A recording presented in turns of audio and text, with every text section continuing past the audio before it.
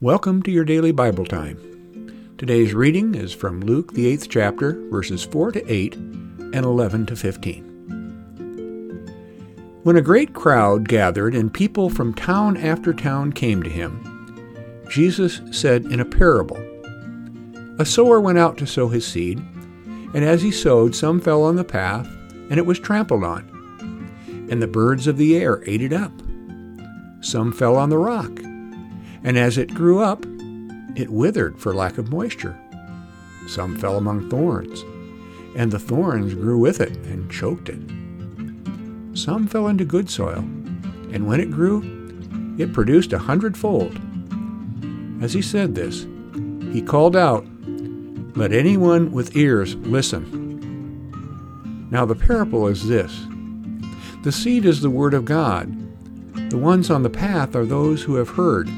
Then the devil comes and takes away the word from their heart, so that they may not believe and be saved.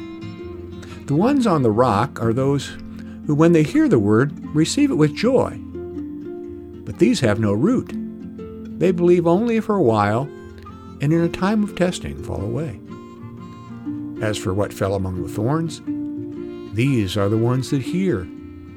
But as they go on their way, they're choked out by the cares and riches and pleasures of life, and their fruit does not mature.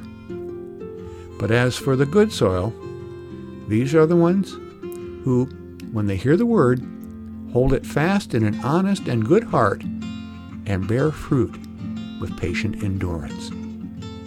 Here ends the reading. Jesus often used images in his parables that farmers could relate to. In the parable of the sower, Jesus uses the image of the seed to paint a picture of how faith works. The Word of God is useless to us if we don't plant it in the fertile soil of faith.